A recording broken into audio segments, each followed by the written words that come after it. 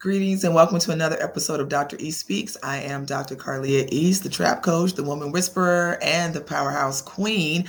Bringing to you this episode, we are going to be focusing on our negative thought processes. Now, I know we've talked about negativity and not allowing other people to determine our stress levels, but today we're going to talk about you not leaving that last thought as your negative thought. Like, how many times is your last thought of negativity the one that you leave in your mindset? Let me give you an example. Let's say you think you're going to fail something. So your mindset says, well, hell, I'll probably not go past that shit. I know I'm going to fail. And that's where you leave it.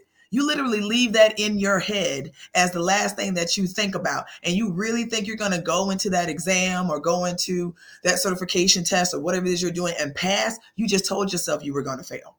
You feel me? So you got to do better at not allowing that negative self-talk to be your last thought process. Instead, why don't you work through that shit? So if you're going to say, okay, I'm probably going to fail, then what does failure look like? Right? And then what happens after that failure? What do you do next to recover? What do you do next to kind of sit and chill and find out what you need to correct next time so you don't fail? Okay. So you're going through the worst case scenario. What's the best case scenario? Right? Shit, you might pass. Who knew? You might actually pass. There's a yin and a yang. And so just like you can fathom the fact of you failing, why can't you think of the miraculous opportunity for you to pass? Because what does that look like? Right?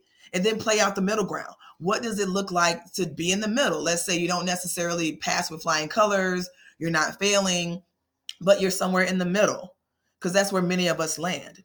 The point is, stop letting your final thought be that negative thought. You got to do better at making sure that your mindset is one of positivity, is one of I can and not I can't. One like I will and I won't. One like I wish you would, but you ain't. That has to be the life that you live. And you got to stop putting negativity into your mindset and letting it sit there and then thinking you're going to do something better. You can't do anything better when you have negativity in your spirit. That is something that you got to work through individually. And so I want you to take your time and be present and work through your negativity and make sure that you're not allowing that main private individual thought to be the negative one.